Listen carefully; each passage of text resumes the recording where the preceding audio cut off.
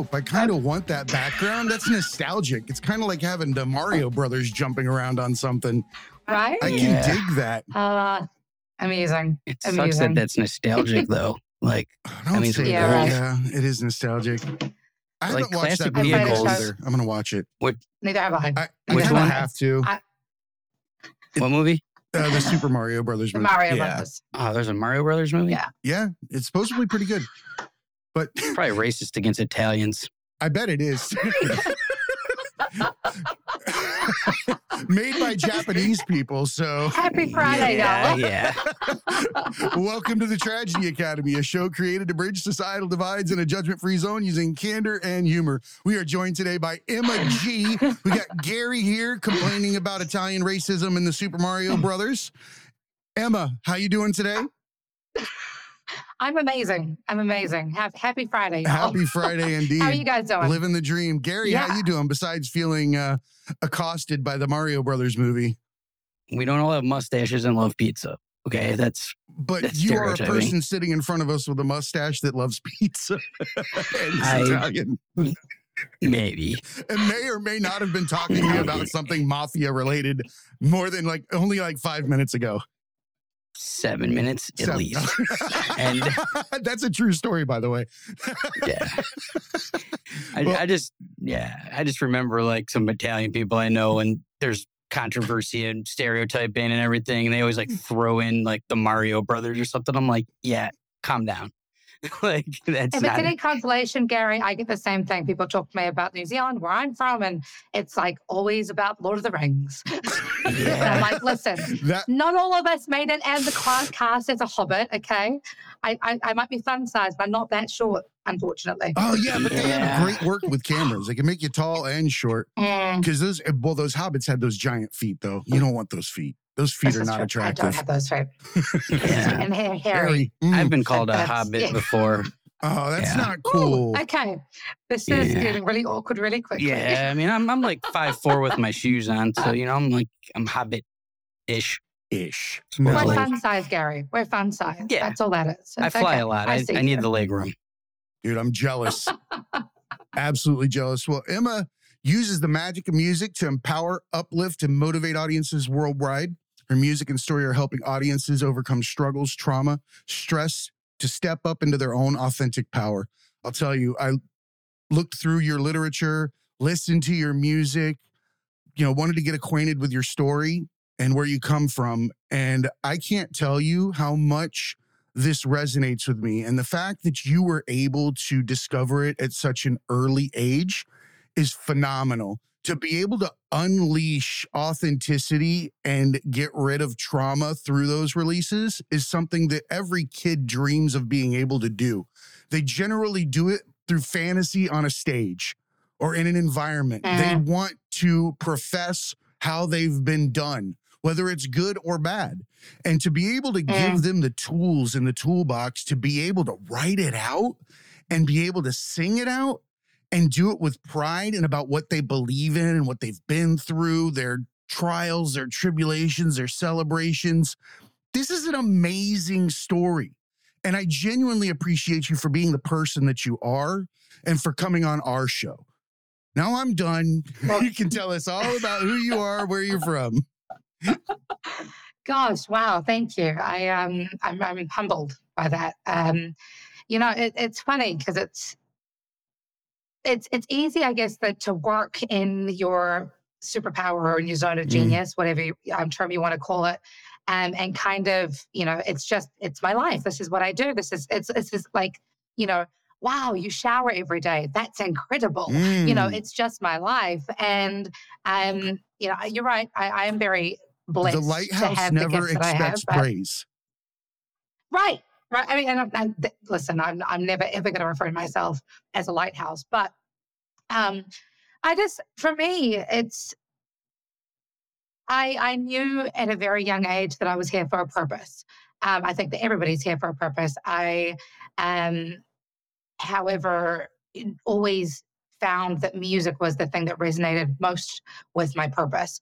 And so to be able to not only share my own funk, if you will, through funk, By the way, one of my favorite types of music. I love gritty, grimy, junky sounds that come from the soul, that use, instruments that are not conventional, things that draw on other perceptions.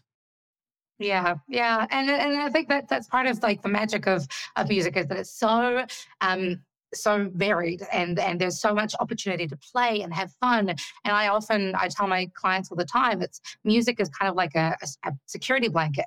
You've got this opportunity to both feel safe and in expressing yourself, whilst also using that creativity, that funk, that weirdness to fully step into almost another character, but whilst telling your own story and working through and understanding yourself better. I always try to use metaphors. And in this particular case, number one, somebody's doing dishes, and that's hysterical. I just heard That's my fiance cleaning up after breakfast. That's amazing, dude. It's the Tragedy Academy. It threw me completely off. And it's 11:11. I don't even know what that means. What is that? It means Jay's going to be making some music out of dishes clanging together soon. Man, is that my next assignment? Do a little game where we do a game where, well, Gary, I'll let you explain it. Jay likes to make music out of weird stuff. And I was shaving one day and got the idea of like the clippers is really annoying. So I'm like, all right. So I challenged him to make music out of the clipper noise. And then I had something in one of my pants pockets one day in the dryer, and it was ba-boom, ba-boom. So I was like, okay, that kind of sounded like bass. So I threw a bunch of shit in the dryer and made that. And then I give him these challenges to make something out of like really annoying sounds.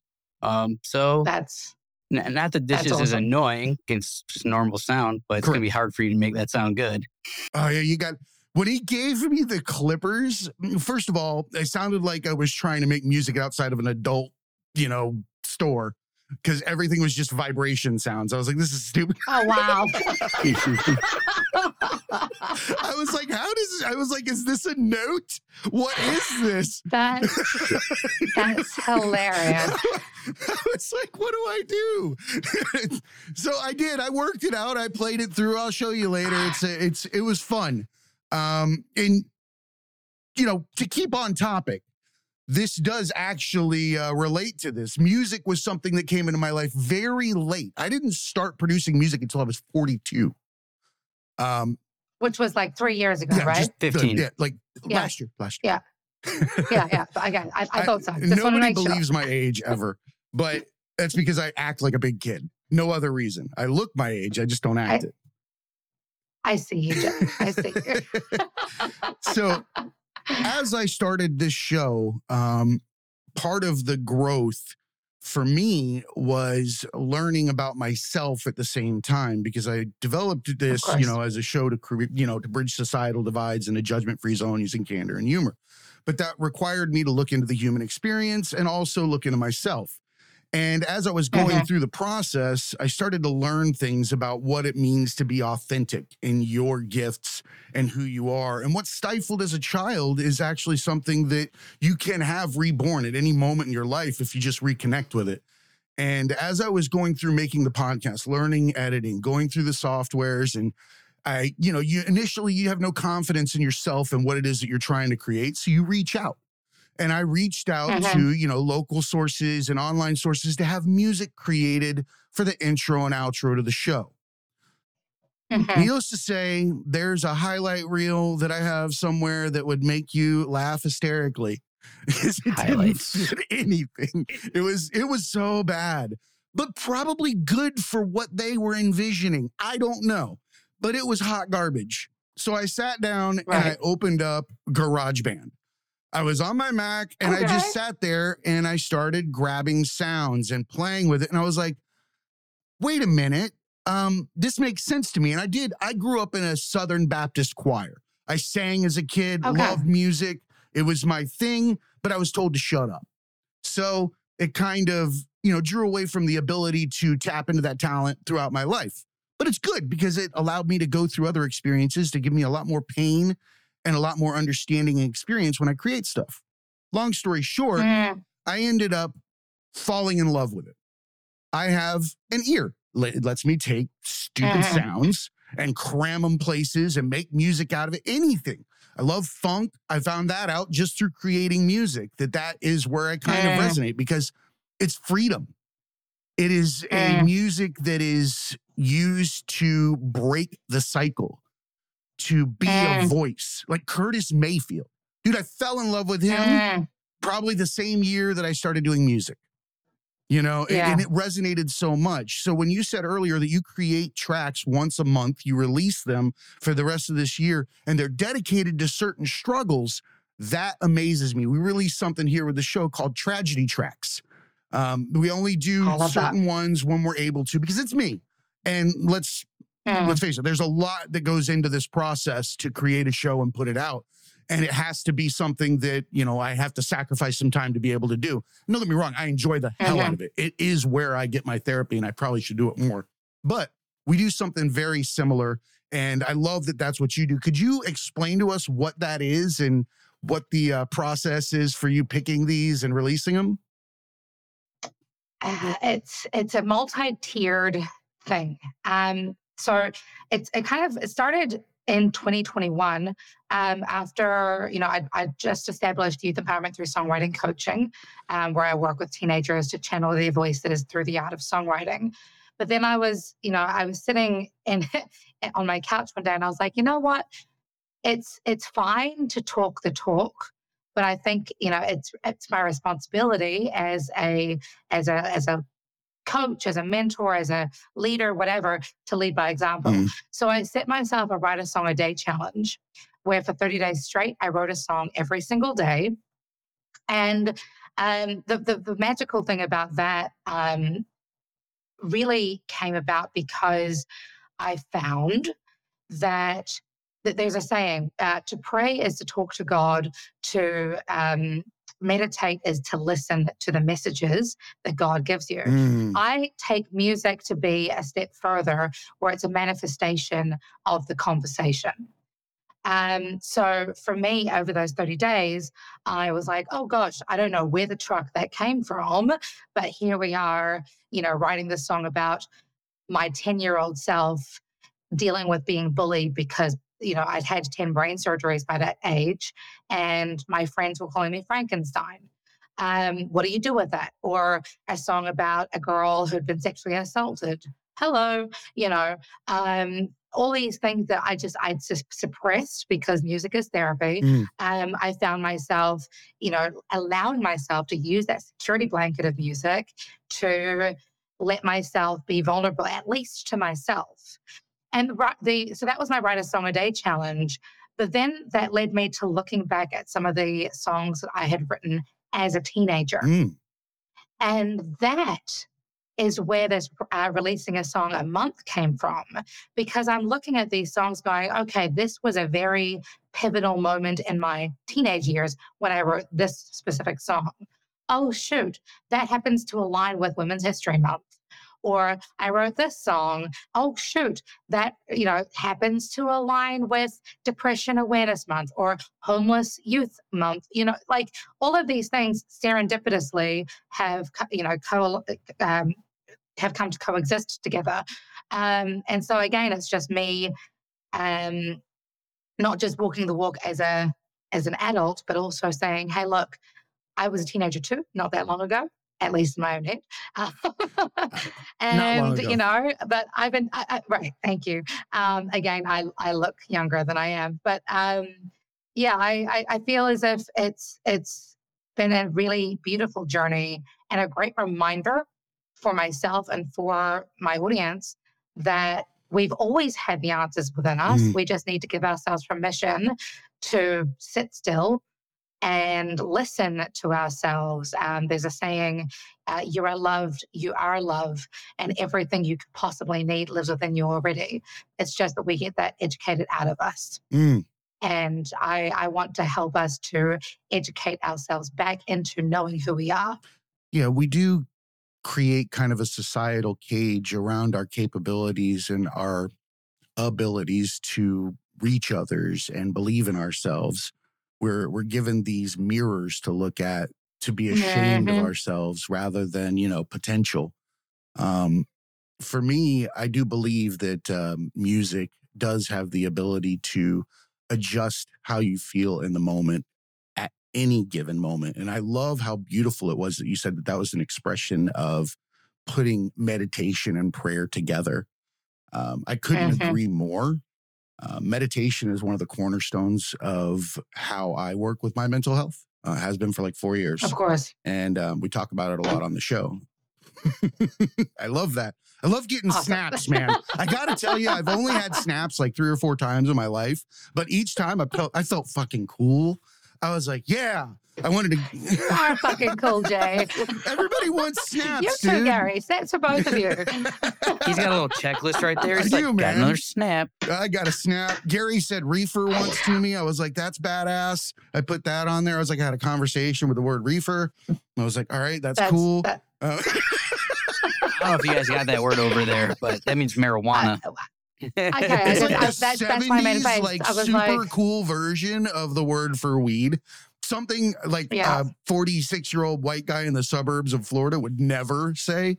Like, Unless he's the it would just police. not be cool. you do know that you're speaking to like a complete linguist obsessed person, I right? love Like that. one of my favorite words is absquatulate, and that means to drop everything and leave in a hurry. I'm going to Nice. There you go. absquatulate for the rest of my life when I leave rooms now. Like, I'm not kidding, dude. Jay uses a bunch I of love big it. Can you words spell too. that word for people? The word of the day is... I believe it's absquatulate. ABSQUATULATE, I believe. Nice. Gary, Yeah. can you I pronounce can't even that, spell please? I can't even spell restaurant. I spell it so badly that it won't even correct on my phone sometimes. It started to just give up. That's It's funny. good. It did. I'm like, That's funny. I'm like dyslexic or stuff, I think, because like, and the spell check just completely screwed people, I think, once it just starts doing it for you. If I have to write words out without a spell check, I'm like, that's not even close.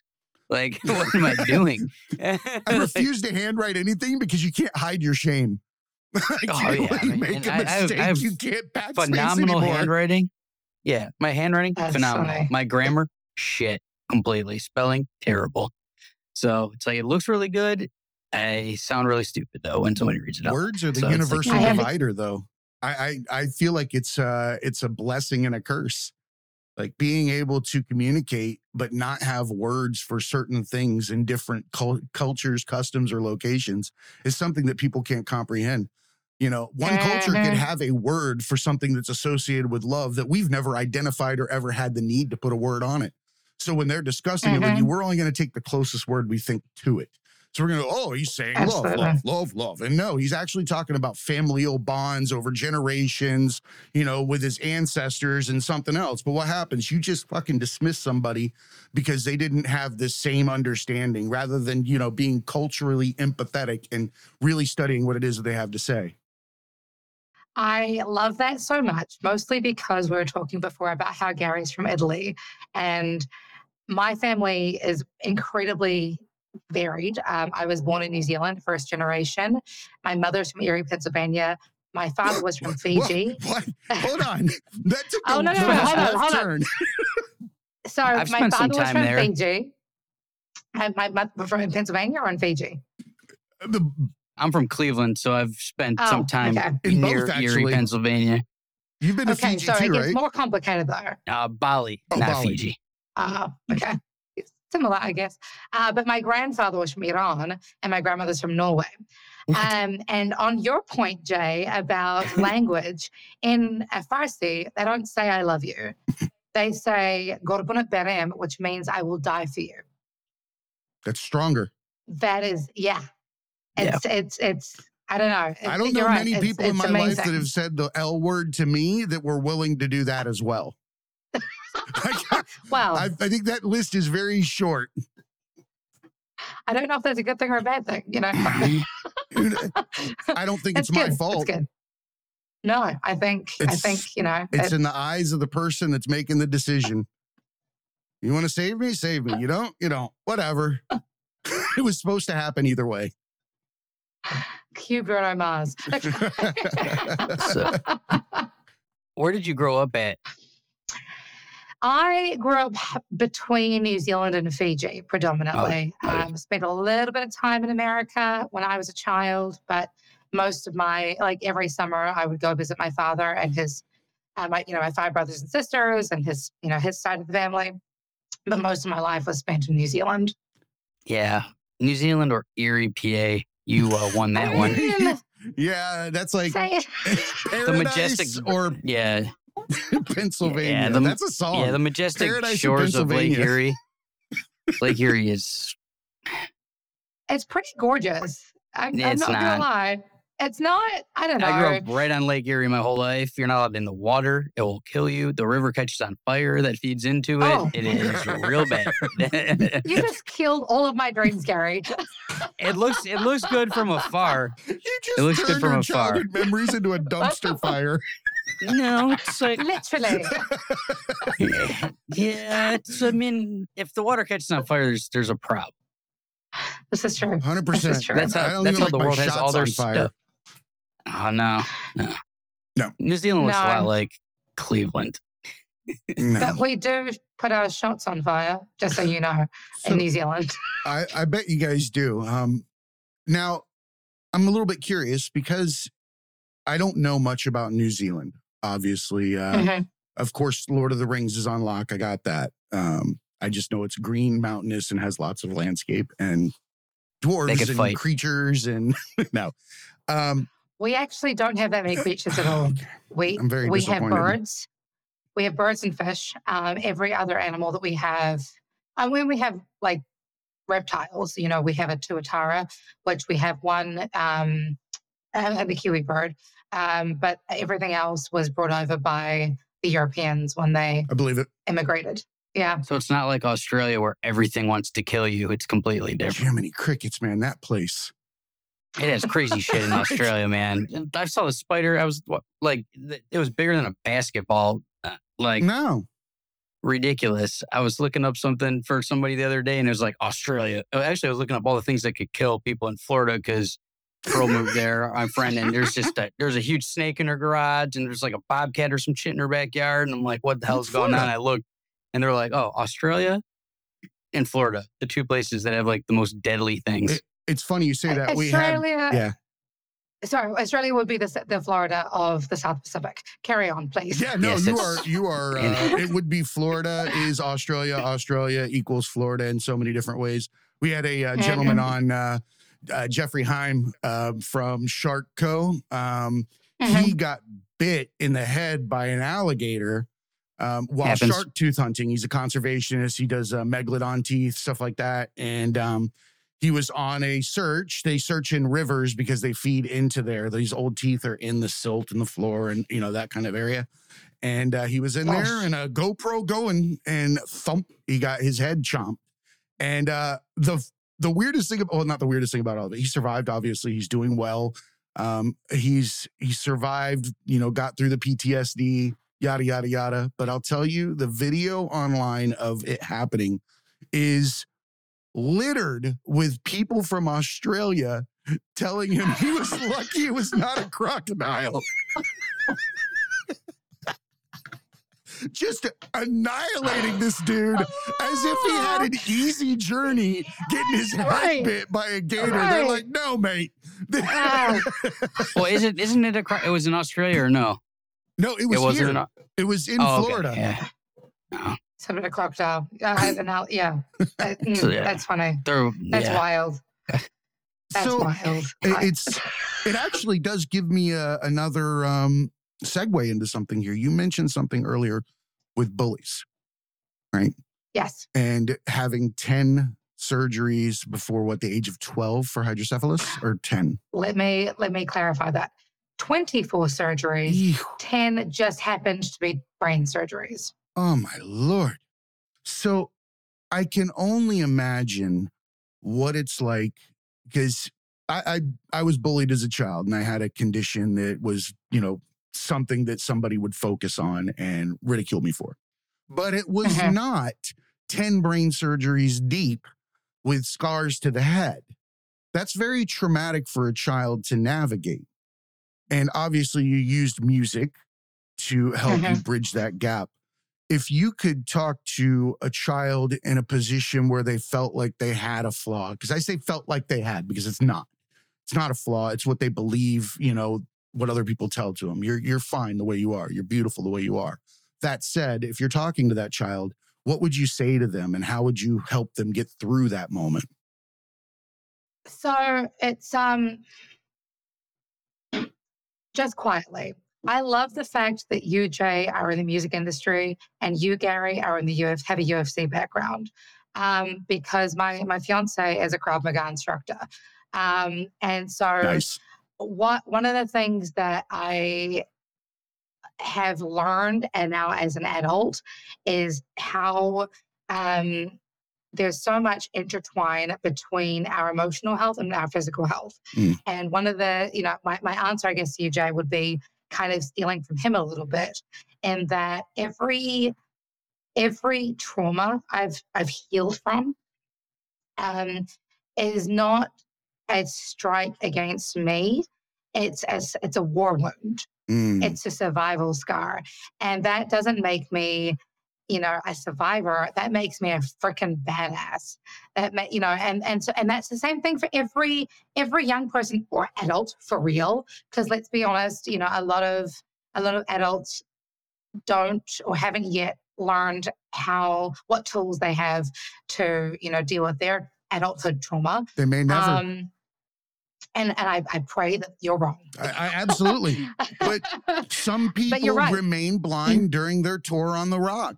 It isn't their time to figure out that, they're here for a reason and that all of their pain and suffering is generally a choice, except for in the moment. After that, it's a choice. And I love that. It's not our fault what happens to us, but it is our responsibility to do something with it. And so that's kind of where a lot of the clients that I work with, the young clients that I work with, that's the kind of rhetoric that I let them know is like that they have the tools, they have the abilities to either fall into one, feeding one wolf or feeding the other, whether you want to feed the wolf of fear, anger, hurt,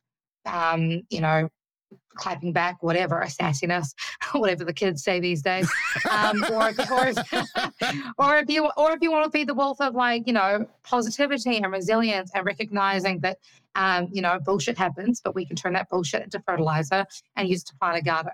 That's kind of how I see my trauma. Is yes, 10 brain surgery sucks. Yes, brain surgery, brain damage sucks. Yes, being in hospital and isolated from your friendship groups and at a very instrumental age. Yeah, it's a really, really fragile age. It's hard, but it also taught me a lot about valuing my own space and my own time and learning more about who I want to be as opposed to falling victim to peer pressure as much as maybe my friends would. It's all about how you want to write the narrative for yourself, and songwriting happens to be a really great way to rewrite that. I love that, because you're using a technique that has probably been used throughout all of time for getting rid of mental issues, and that is writing them out and putting them on paper so that you can process them properly. The fact that you're combining such a liberating piece, music, to that process, it can only amplify the capabilities of, how it can affect you over time. How could it not? We all know that music makes us dance. Music makes us laugh. Music makes us scream and yell. Music makes us cry. All these things without even having words to it. If you have the opportunity to put words to it, your words, what better way to find liberation? It's the your words part, though. Yeah. I don't know. So you relate to the get party when it came to music, but when you were a teenager, what music did you listen to when you were in a bad mood? Who, me? Yes. Oh, I thought you said Gary. For me, I was an angsty kid, man. I was all about the Smiths. Love the Okay. Smiths. It was my thing to just sit there and be mad at the world. I hated everybody. Everybody hated me. Okay, Gary, what did you listen to when you were a teenager?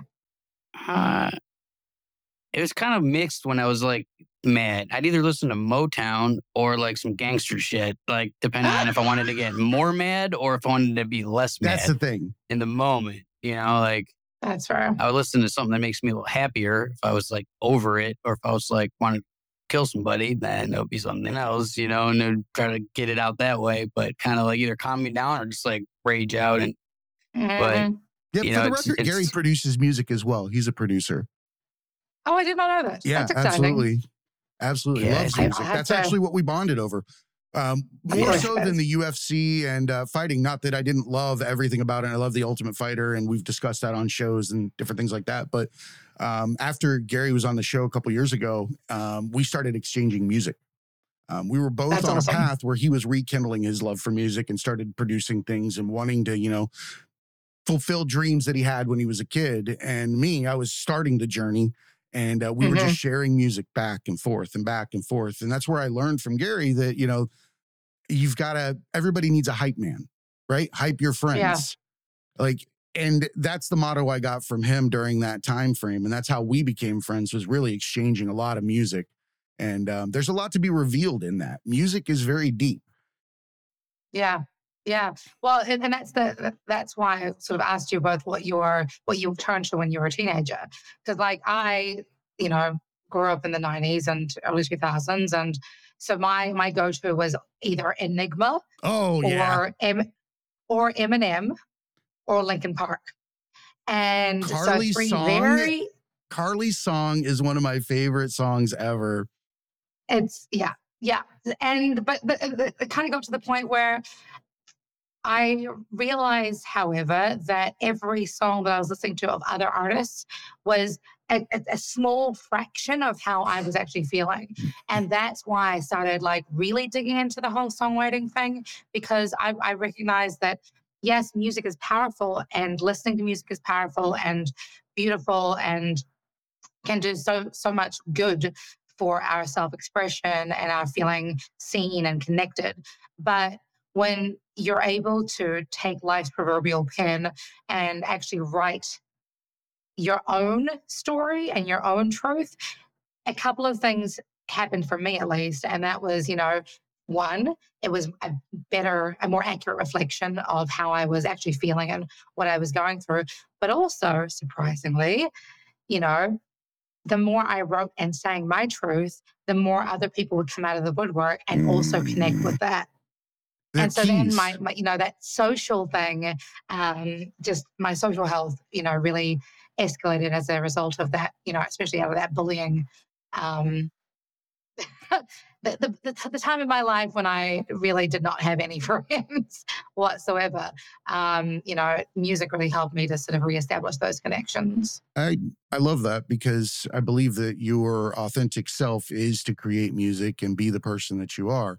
And I think that the bigger picture here would show that the more that you became true to yourself and became more authentic, that the friendships and the people that came into your life were much more in tune with who you are and much more accepting.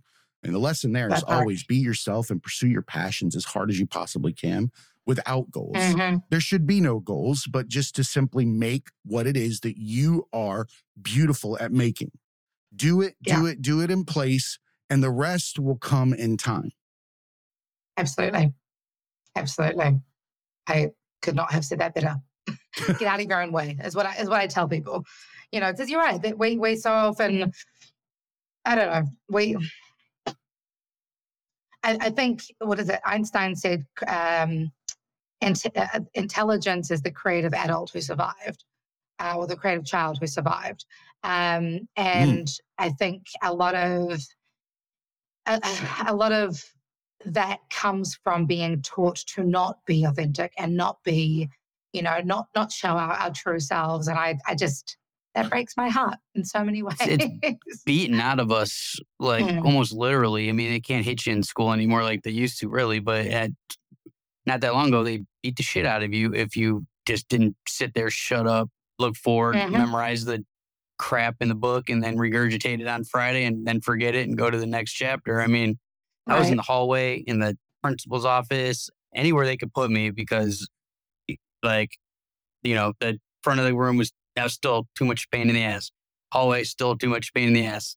They just keep moving me further away from people, Gary in the corner of the football field, just standing there looking at his shoes. Yeah. I mean, I was, if my mom didn't work at the school, they would have kicked me out a lot earlier than they did, and it was just, I wasn't like maliciously bad as a kid. I just had energy and like, I didn't want to just sit there and look forward. I couldn't do it. And like other kids couldn't either. And it's like, not harness that or like redirect it. It's just like, I went to Catholic school and it's just like, sit down, shut up. You say a word, you're in trouble. Like, like people don't process information the same. And it's sucked out of you, uniform it and really is. Language and speak this way and act this way and think this way. And everyone should feel this way about the religion and the subject matter and everything. Believe the same thing, do the same thing. It fucking sucks, man. Like I was looking for any way to express myself. And that's probably where the music came in. And, my early teens when I started writing music is the same. It's just like,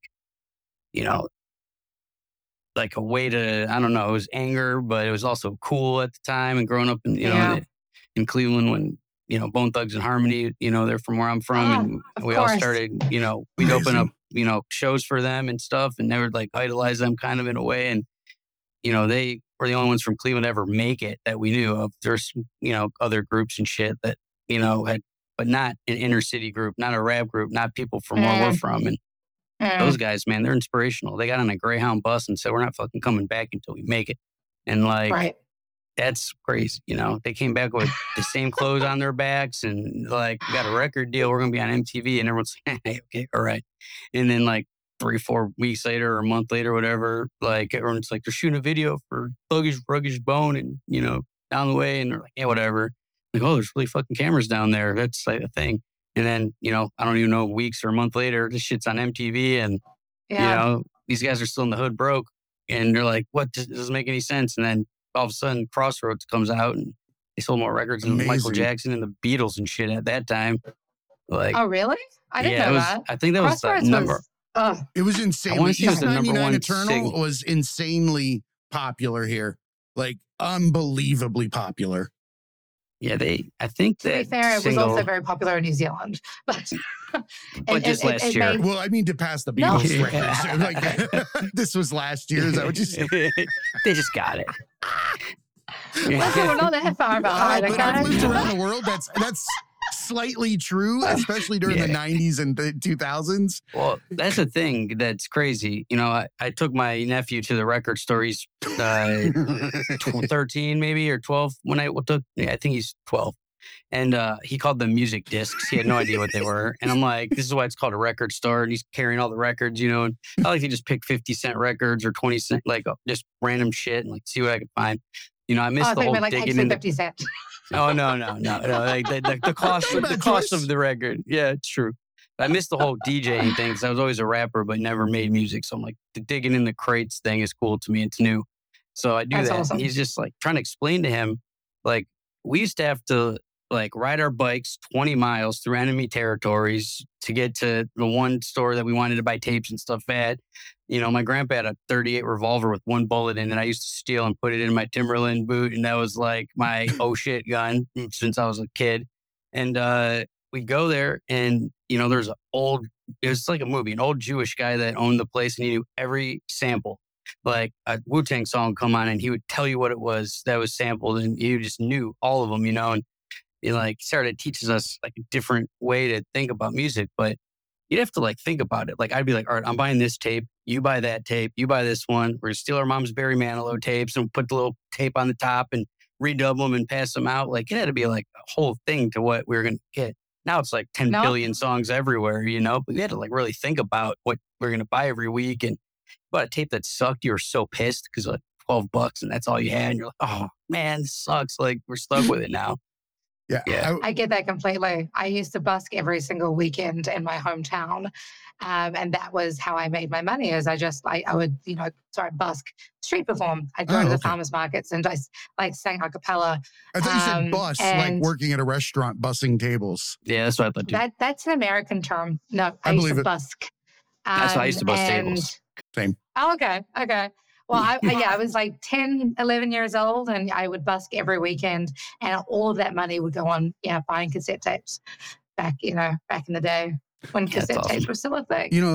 It's funny because my affinity with music and singing is not close to the actual lyrics, which I was really happy when I started reading your book because I was like, this actually gives me a gateway to be able to put things on paper with some kind of framework or idea behind it, because it's difficult that first time to find who you are, your rhythm, your pattern, and how you're going to put something down.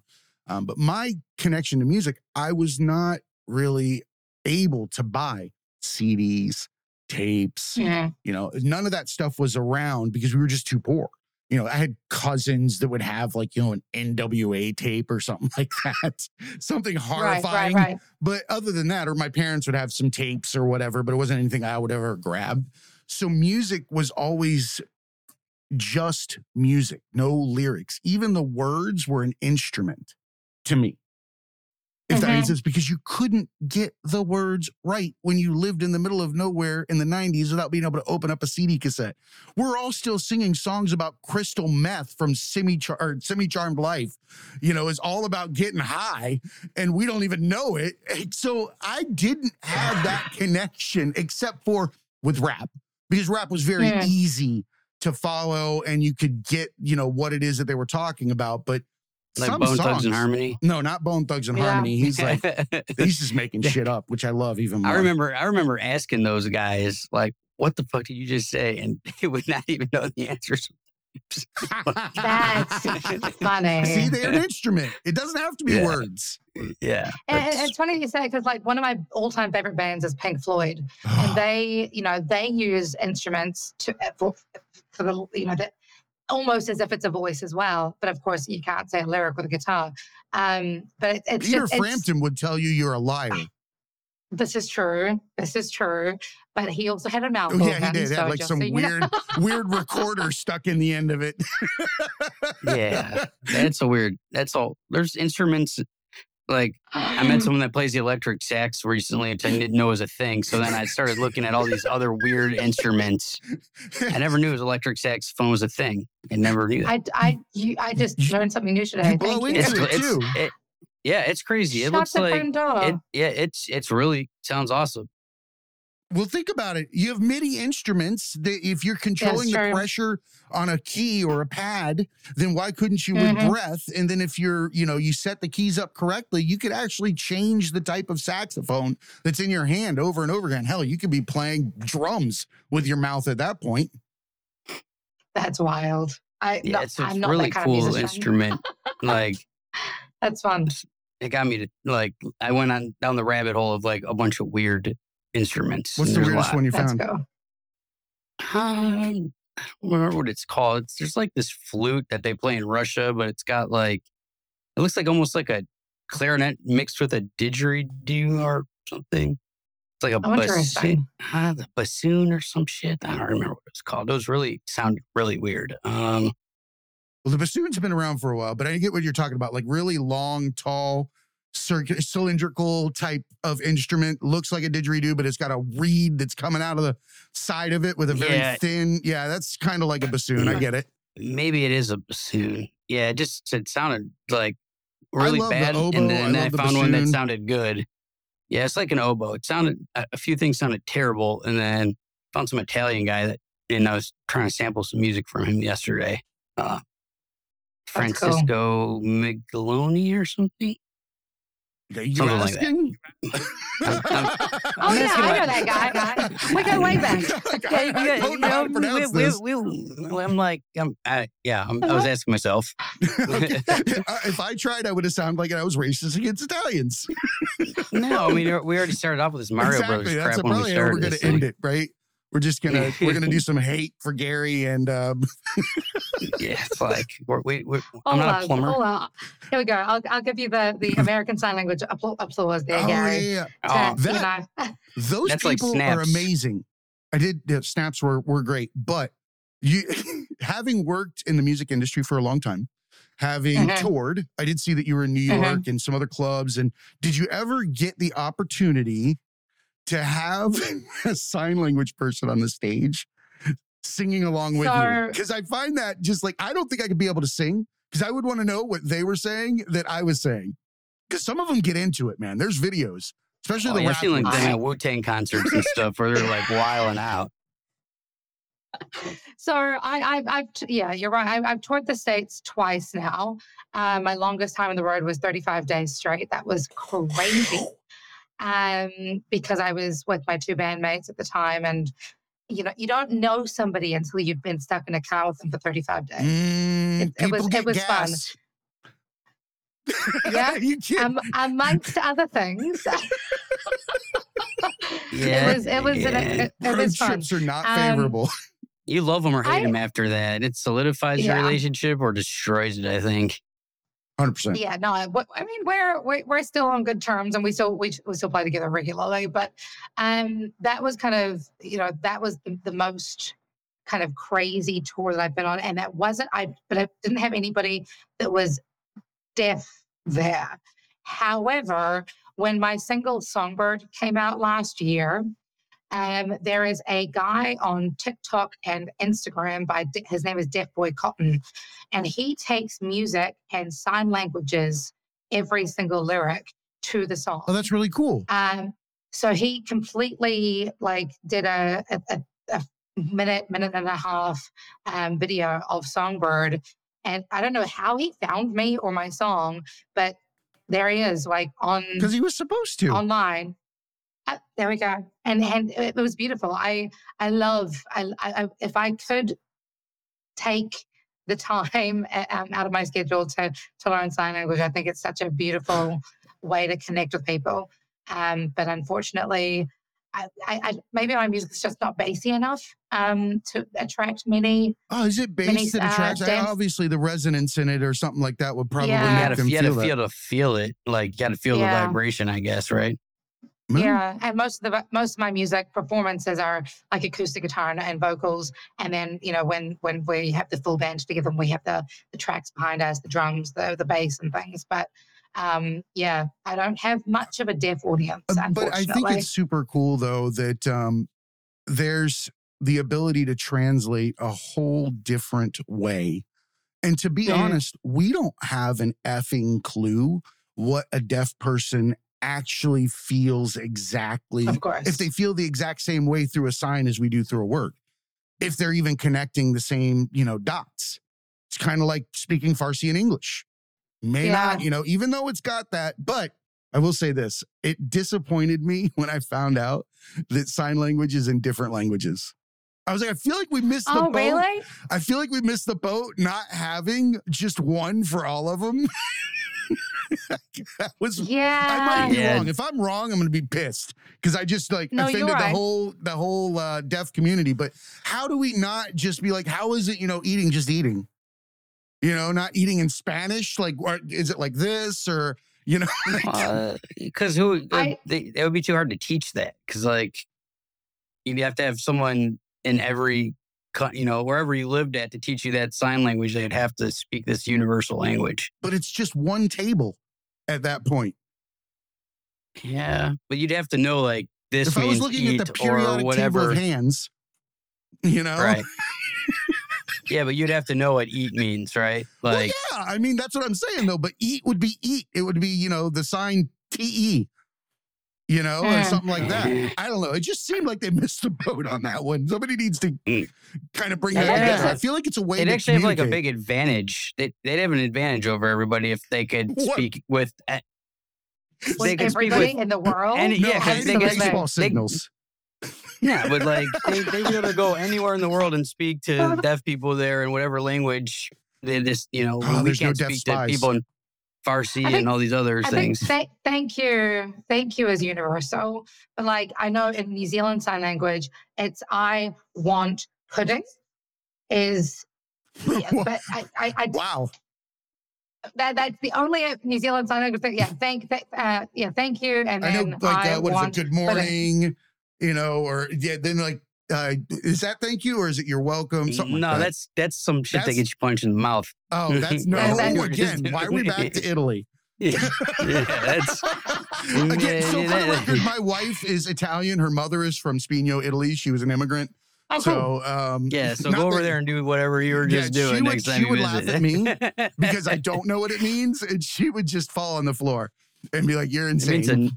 It means defend yourself after doing it. Oh, really? That's what it means. Yeah. Is that what it means? Defend yourself. I mean, oh man, I'm going to do it for sure. No, now. it means I'm going to get a spatula. like you just offended somebody, so you should defend yourself because they're probably going to punch you. That's what I mean. Oh, like, I thought you said that it meant like on guard.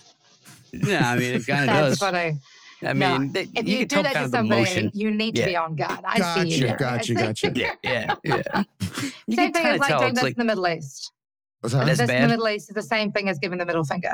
Oh, is it really? I heard Australia's this. Didn't they have like that huge thing? Bill Australia's Clinton. this. Yeah, like when Bill Clinton was doing it. There. This is fine. This means up yours. Oh, nice. I don't like that. That's too close. I feel give like the a thumbs up shadow instead puppet of would screw you. Yeah, it would. Well, I like the thumbs up. Puppets in Australia. Yeah. That's our PSA. It's like, you got to do the bunny this way, not this way. Yeah, never show the tail of your bunny. No backwards bunny. No backwards bunnies. Good Lord. No.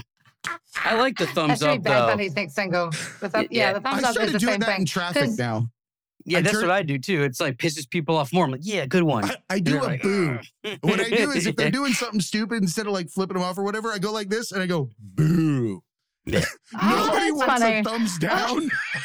Yeah. I think I heard a comedian say it once and I was like, oh, that's mine.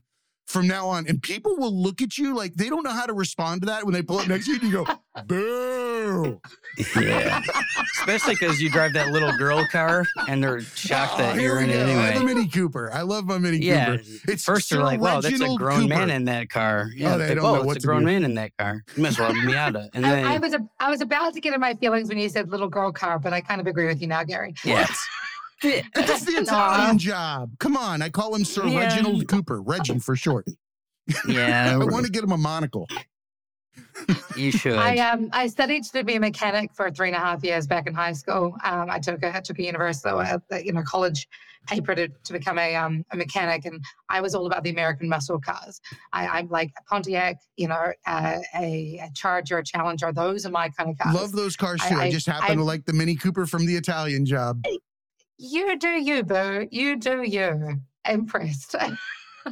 I'll send you a link to our drag racing whole deal that we got going on.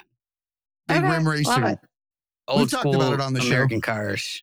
Old school American. Yeah, I don't just play with Mini Coopers. Yeah.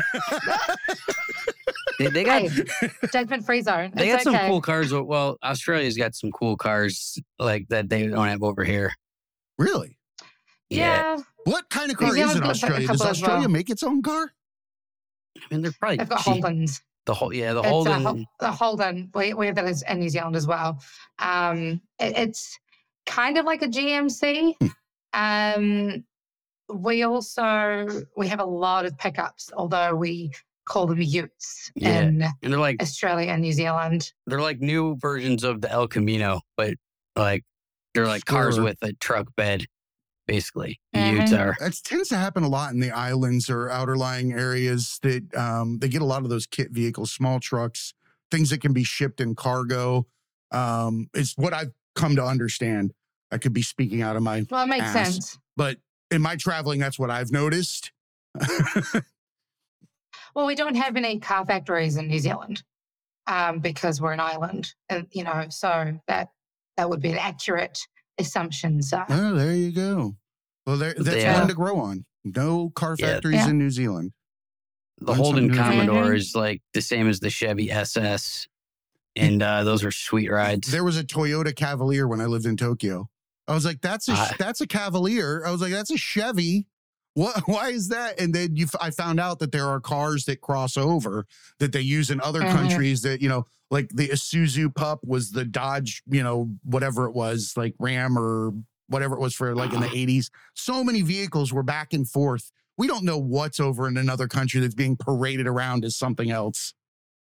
And by the way, it's Hyundai, not Hyundai. Hyundai. Just so you know. Makes sense. We just say Hyundai. But you get in trouble in America if you pronounce things correctly. Because then you're like, oh, look at him. He's trying to say it all fancy. Yeah, that's true. We're like, this is America. We don't say that. We don't use the accents. That's not a valet. That's a valet.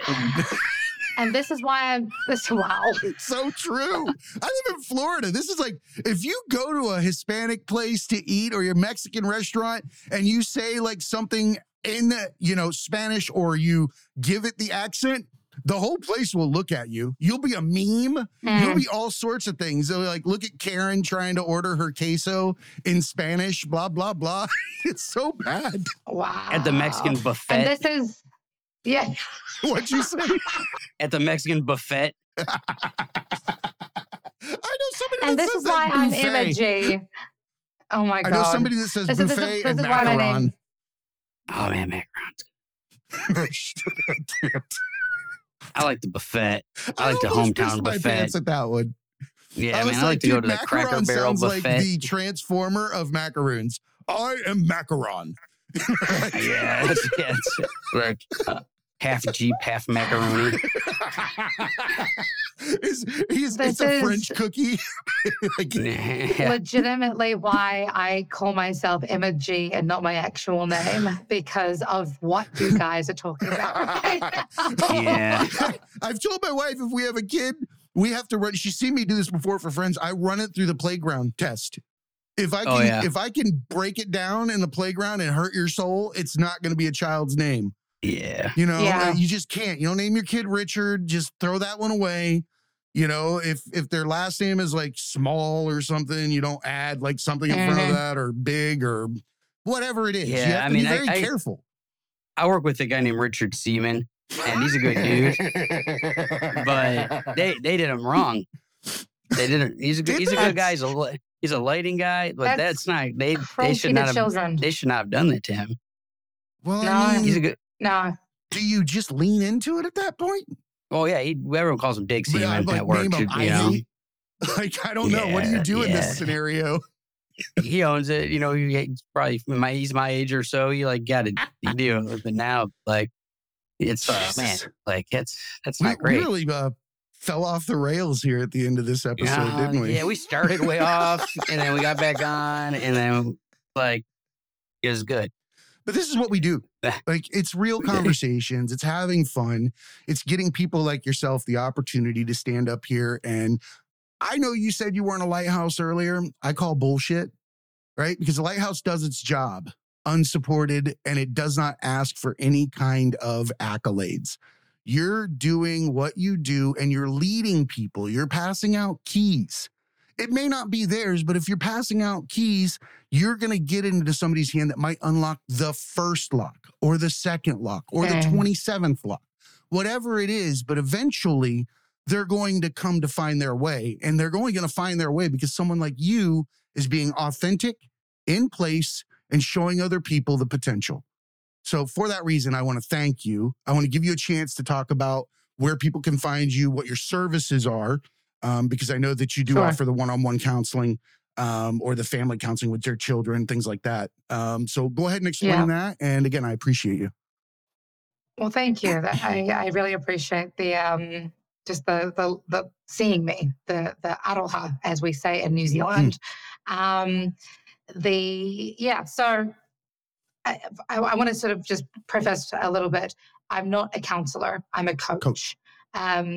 I do a lot of there's a lot of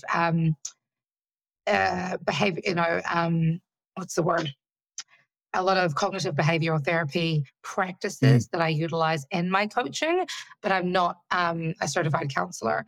However, I love what I do. I'm a musician first and foremost, singer-songwriter, using music to help my audience recognize how badass they are, and then translating that into songwriting coaching, where I use music and songwriting together to empower young people to step into their unique, powerful voices and recognize that their authenticity and vulnerability is where their strength lies. And then, of course, I am an author. I am a keynote speaker. My second TEDx presentation will be dropping shortly, which I'm very excited about. It's called Turning From Pain to Playlist, Turning Please Struggles make into sure you send Song. that over to us so we can add it to our show notes, and and make sure it's there as long as the episode is out. Yeah, that's awesome. For sure. As long as the well, I don't know how long it's going to take them to edit, but yes, it will be coming out soon. I'm very excited about it. Very blessed. And my whole thing is just making sure that people recognize how powerful and badass you are.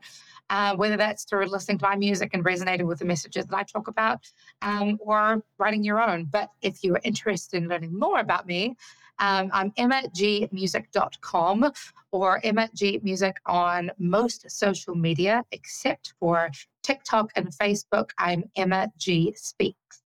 Absolutely love it. Gary, you have anything you want to wrap up with, ask in closing? If you're on a deserted island for 1 year and you can only bring one album, what would it be? One album. I got mine. I think it would be The Wall from Pink Floyd. That's an excellent album. A lot of songs. Yep. Gary, yours? And a lot of depth. I like the Miri Ben Ari hip hop violinist album because Beautiful. it has a lot of different artists that I like happen to be on that album. So it's kind of a cheat. Mine is Licensed to Ill, Beastie Boys, 100%.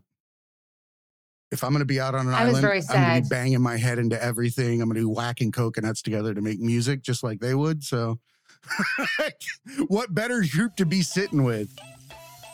Love it. I was very sad when one of the Beastie Boys died. But yeah, they were a great group. Very sad. Fantastic. Pioneers. And I love that they use everything to make music. They don't use just instruments. They'll grab anything on the planet and smack it together to make a sound. So it just goes to show that it doesn't matter what you're using. It's that you're using your authenticity. That's the only thing that matters. We gravitate to artists that are being themselves. Just like you. Amen. Emma G, I genuinely appreciate you. Gary, I appreciate you as well, brother. And remember, everybody, be cool and keep learning.